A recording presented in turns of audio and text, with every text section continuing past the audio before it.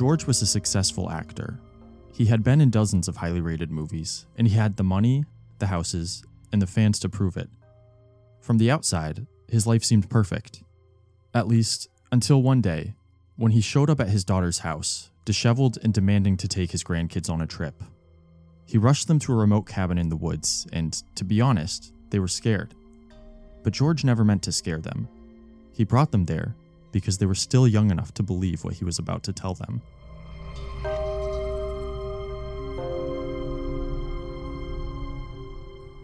Welcome to the first episode of the Nameless Stories podcast. Each episode is based on an original short story. If you enjoy this episode and want to read the original short story, visit us on our website at namelessstories.com or on YouTube or Instagram at nameless.stories. This week, we bring you the story of George, a burdened actor who's been hiding what came with his success his whole life. And now, The Marionettist, a nameless story.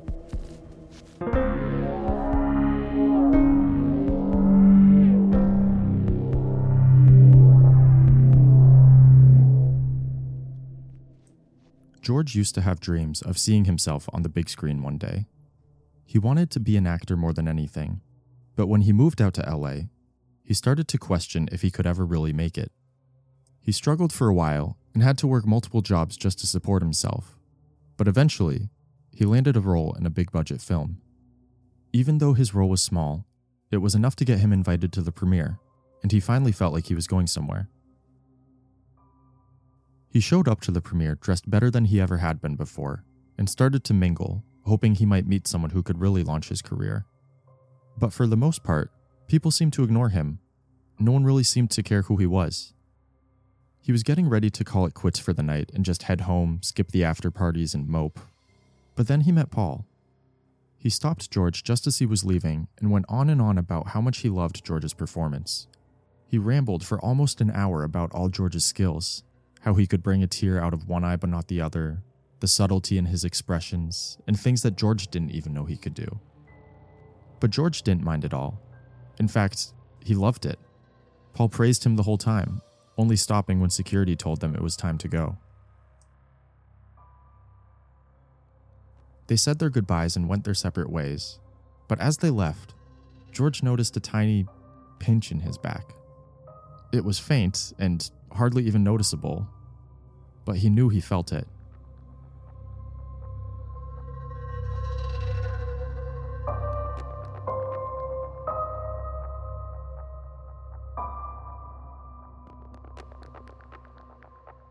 George's career stagnated in the years following that encounter, but he felt good about his chances for a new movie role coming up.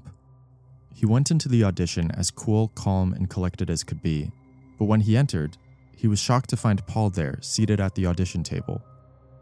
The last time they had seen each other, they talked so much about George that he hadn't even thought to ask Paul what he did, and, as it turned out, Paul was some sort of big-shot Hollywood exec. George figured that Paul wouldn't even remember him from their conversation a few years before, but he was wrong. The second he came into the room, Paul ran right up to him, gave him a big hug, and told him how excited he was that George had come out for the role. From there, the audition only got better. George had shown up for a minor role, but by the time he finished, Paul had the whole room singing his praises and practically promising him the lead role right then and there. And George was so happy that he hardly even noticed that pinching feeling again. He just skipped all the way home with visions in his head of the riches that would soon be coming his way.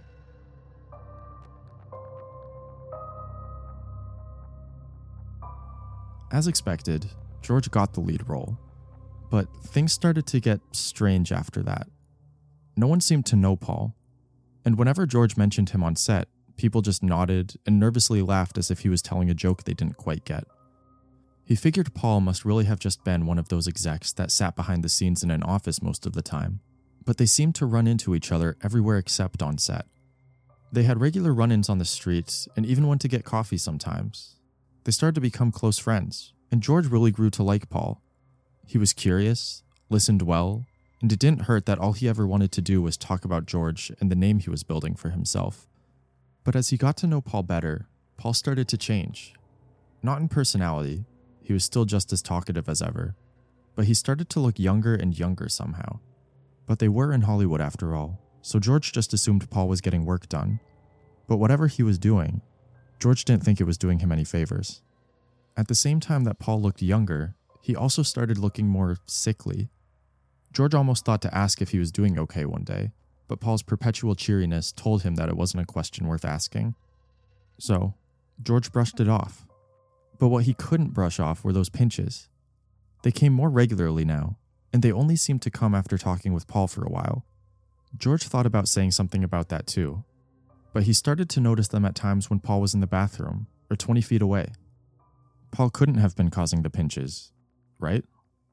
Worst case, George figured it had something to do with the strange, almost rotten cologne Paul would wear. Like some weird chemical was tricking his brain into thinking it just felt a pinch. But the pinches never hurt that much, so George never brought it up.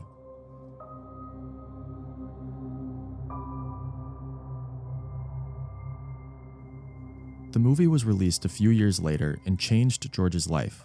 He suddenly had more money than he knew what to do with. But to George, the best thing of all was his newly found fame. People loved him. He even had to hire a bodyguard after a run-in with one overzealous fan. However, no matter how much money and protection he had, they were of no use to him one spring night. A foul scent had been lingering in the air the whole day, like a nearby farm had a manure explosion. The scent was so bad that, when night rolled around, George even had trouble sleeping. He laid awake for hours before finally giving up and going to get some sleeping pills from the kitchen to knock him out. But as he walked through the dark rooms of his house, a chill went down his spine. He lived alone, but that night in the darkness, he didn't feel alone. Then, he saw it.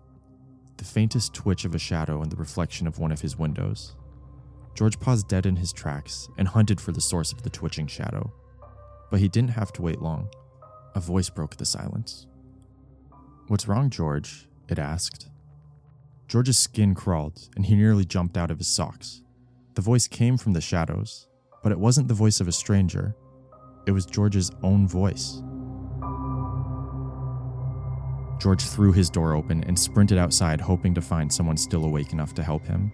But the further he ran, the more it felt like he was running through deeper and deeper water. Running became difficult, then impossible, until he even started getting pulled backwards. He was yanked back into the house like a fish ripped from the water. He fell on the floor, and that's when he saw him. Paul. But he wasn't Paul anymore. He was completely different. George felt like he was looking into a strange carnival mirror that had somehow combined both of their faces into one. "Paul?" George asked. But Paul didn't answer. He just dove on top of George and pinned him to the ground as George struggled pointlessly against his bizarre, almost inhuman strength. All George could do was watch their reflection in the window as Paul pulled out a giant, gleaming fishhook and plunged it into the base of George's neck. George screamed, almost fainting from the pain. But when he opened his eyes, he didn't see the fishhook anymore. He just saw a thin, glimmering string rising from the spot the fishhook had entered. In fact, he saw dozens of strings, all rising from the back of his body. That's the last thing George remembered before passing out that night. But when he rose the next day, he was back in his bed, the smell was gone, and the pain was gone. He felt great. Even better than great. He thought of reporting what had happened to the police, but it passed from his mind in a second. He just felt too good. He had this strange assurance over him, as if everything in his world was better than it could be in anyone else's.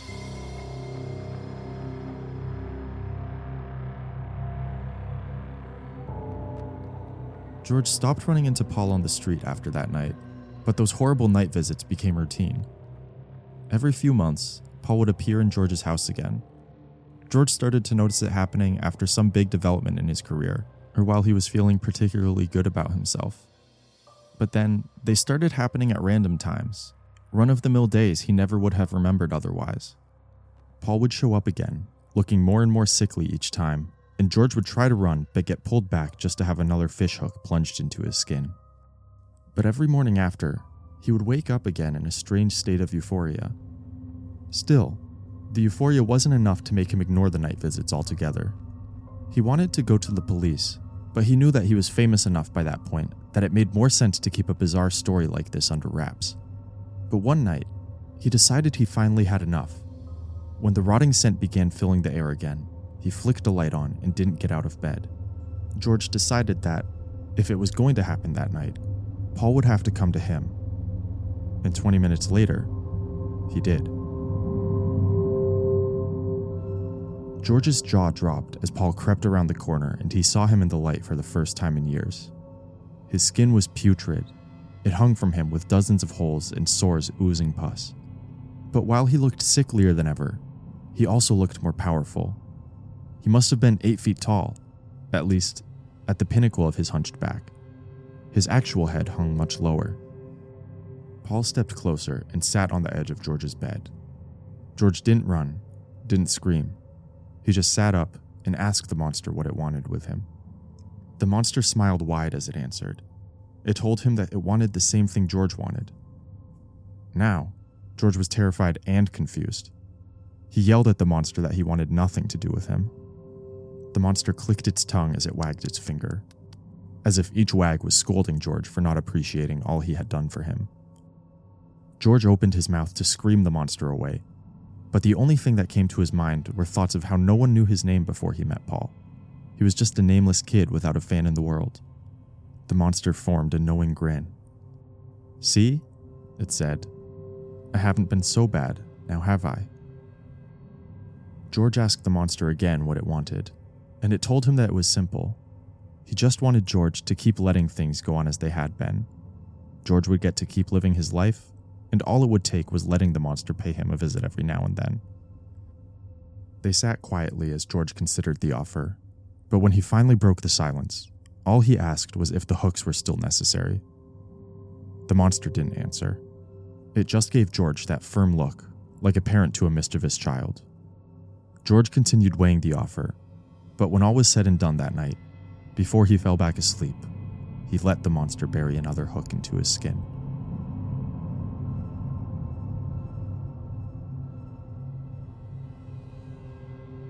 Years and years passed for George as he lived in this unquestioned arrangement with the monster. It continued to visit him, but George managed to accept it. He even learned to sleep through the visits. When that stench began to fill his apartment, he just closed his eyes, grimaced as a twinge of pain came, and woke up ecstatic hours later as if nothing had ever happened. And in the meantime, more movies came, more fame, more fans, more of everything George had once dreamed of. He had a daughter, grandchildren, and life carried on flawlessly for him into his old age.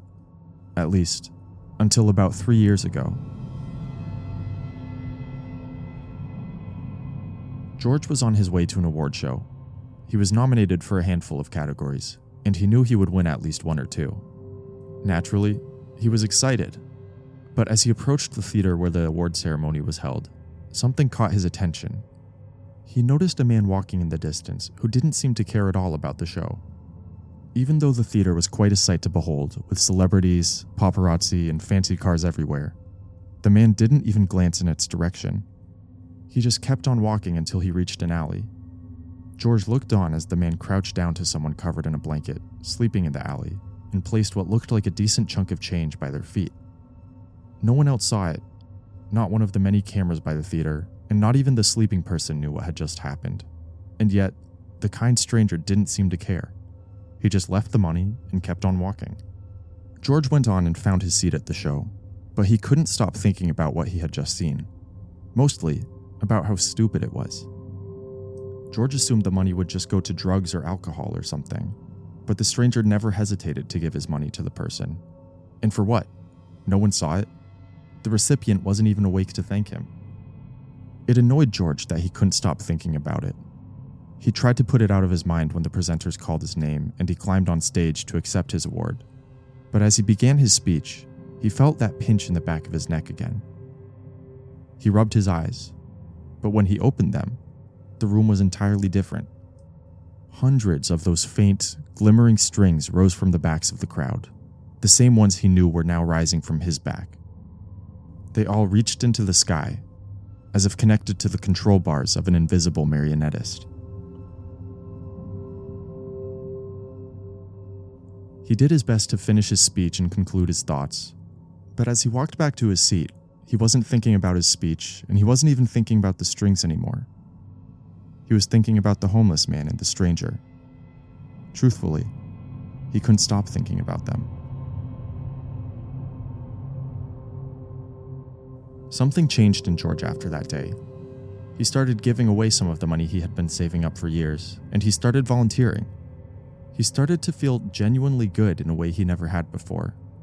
And best of all, Paul had stopped visiting him at night. He hadn't felt one of those pinches in years, and he started feeling like the right version of himself had finally taken control of the reins again. That is, until last night. He got a text from his daughter. She did something she had never done before and asked for help, financial help. By the flicker of a dim light bulb, George pulled out his checkbook. He felt proud that night. Proud that he had achieved so much, lived a life where he was able to take care of his family members, and proud of all he had done for the world in recent years. All the money he had given away, all the poor he had helped. He began to write a check with more zeros than his daughter had ever seen in her life. But as he did, he felt a sensation he hadn't felt in years, one he had almost forgotten about. The pinch. But this time, instead of along his back or along his neck, it came from the back of his hand. He kept writing, trying to ignore the sensation, brushing it off as if his mind was just playing tricks on him. But he couldn't ignore the glimmering string hovering over his hand. He had seen those strings many times before, but this time, he noticed something he never had. A wispy substance was moving up the string. As he looked closer, he realized it wasn't a string at all, but some sort of tube, taking that wispy substance perpetually out of him and feeding it to the monster on the other side. But what shocked George most of all was his hand wasn't pulling the tube like he thought it was. The tube was pulling his hand as he wrote the check, tugging it, guiding it.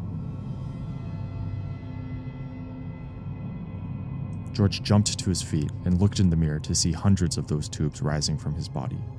Almost every inch of his skin was covered in them. George couldn't stand it anymore. He grabbed a kitchen knife and wielded it in a sweeping circle around his body over and over until he was freed from the marionettist controlling those tubes. Suddenly, the rotting scent returned, growing stronger and stronger each second. George hopped in his car and didn't stop driving until he arrived at his daughter's house. He got his grandkids, brought them to the cabin they were at now, and told them his story. He had fled the monster as long as he could, but they had been sitting a while, and a rotten stench was beginning to fill the air again. The ground began to shake. George turned to his grandkids and begged them to believe him, to learn from his mistakes. He paced around frantically as giant thuds echoed outside. Footsteps, getting closer and closer until they were just outside the cabin. The cabin walls were ripped in two and tossed 20 feet in either direction. The grandkids froze as their grandfather yelled at the sky, tearing his shirt to reveal hundreds of red pockmarks along his skin, with glowing fish hooks and translucent tubes pouring out of him. They just stared at him, yelling and punching at the sky, until an invisible force scooped him 100 feet in the air and contorted his body in ways not even an Olympic gymnast could hope to survive. The grandkids just sat, frozen in fear as the smell retreated into the woods with heavy footsteps, taking their grandfather's floating body with them.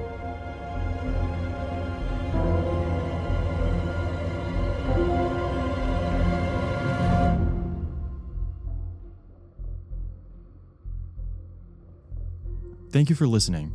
If you enjoyed this episode, please consider leaving us a review or sharing it with a friend.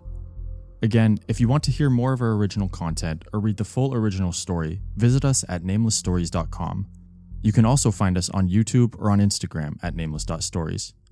We're hoping to tell more stories on a regular basis and create animated shorts to go along with each story. And anything you do to support, whether sharing, commenting, or subscribing here or on any other platform, goes a long way towards helping us produce more content. Thank you so much for listening. And once more, this has been The Marionettist, a nameless story.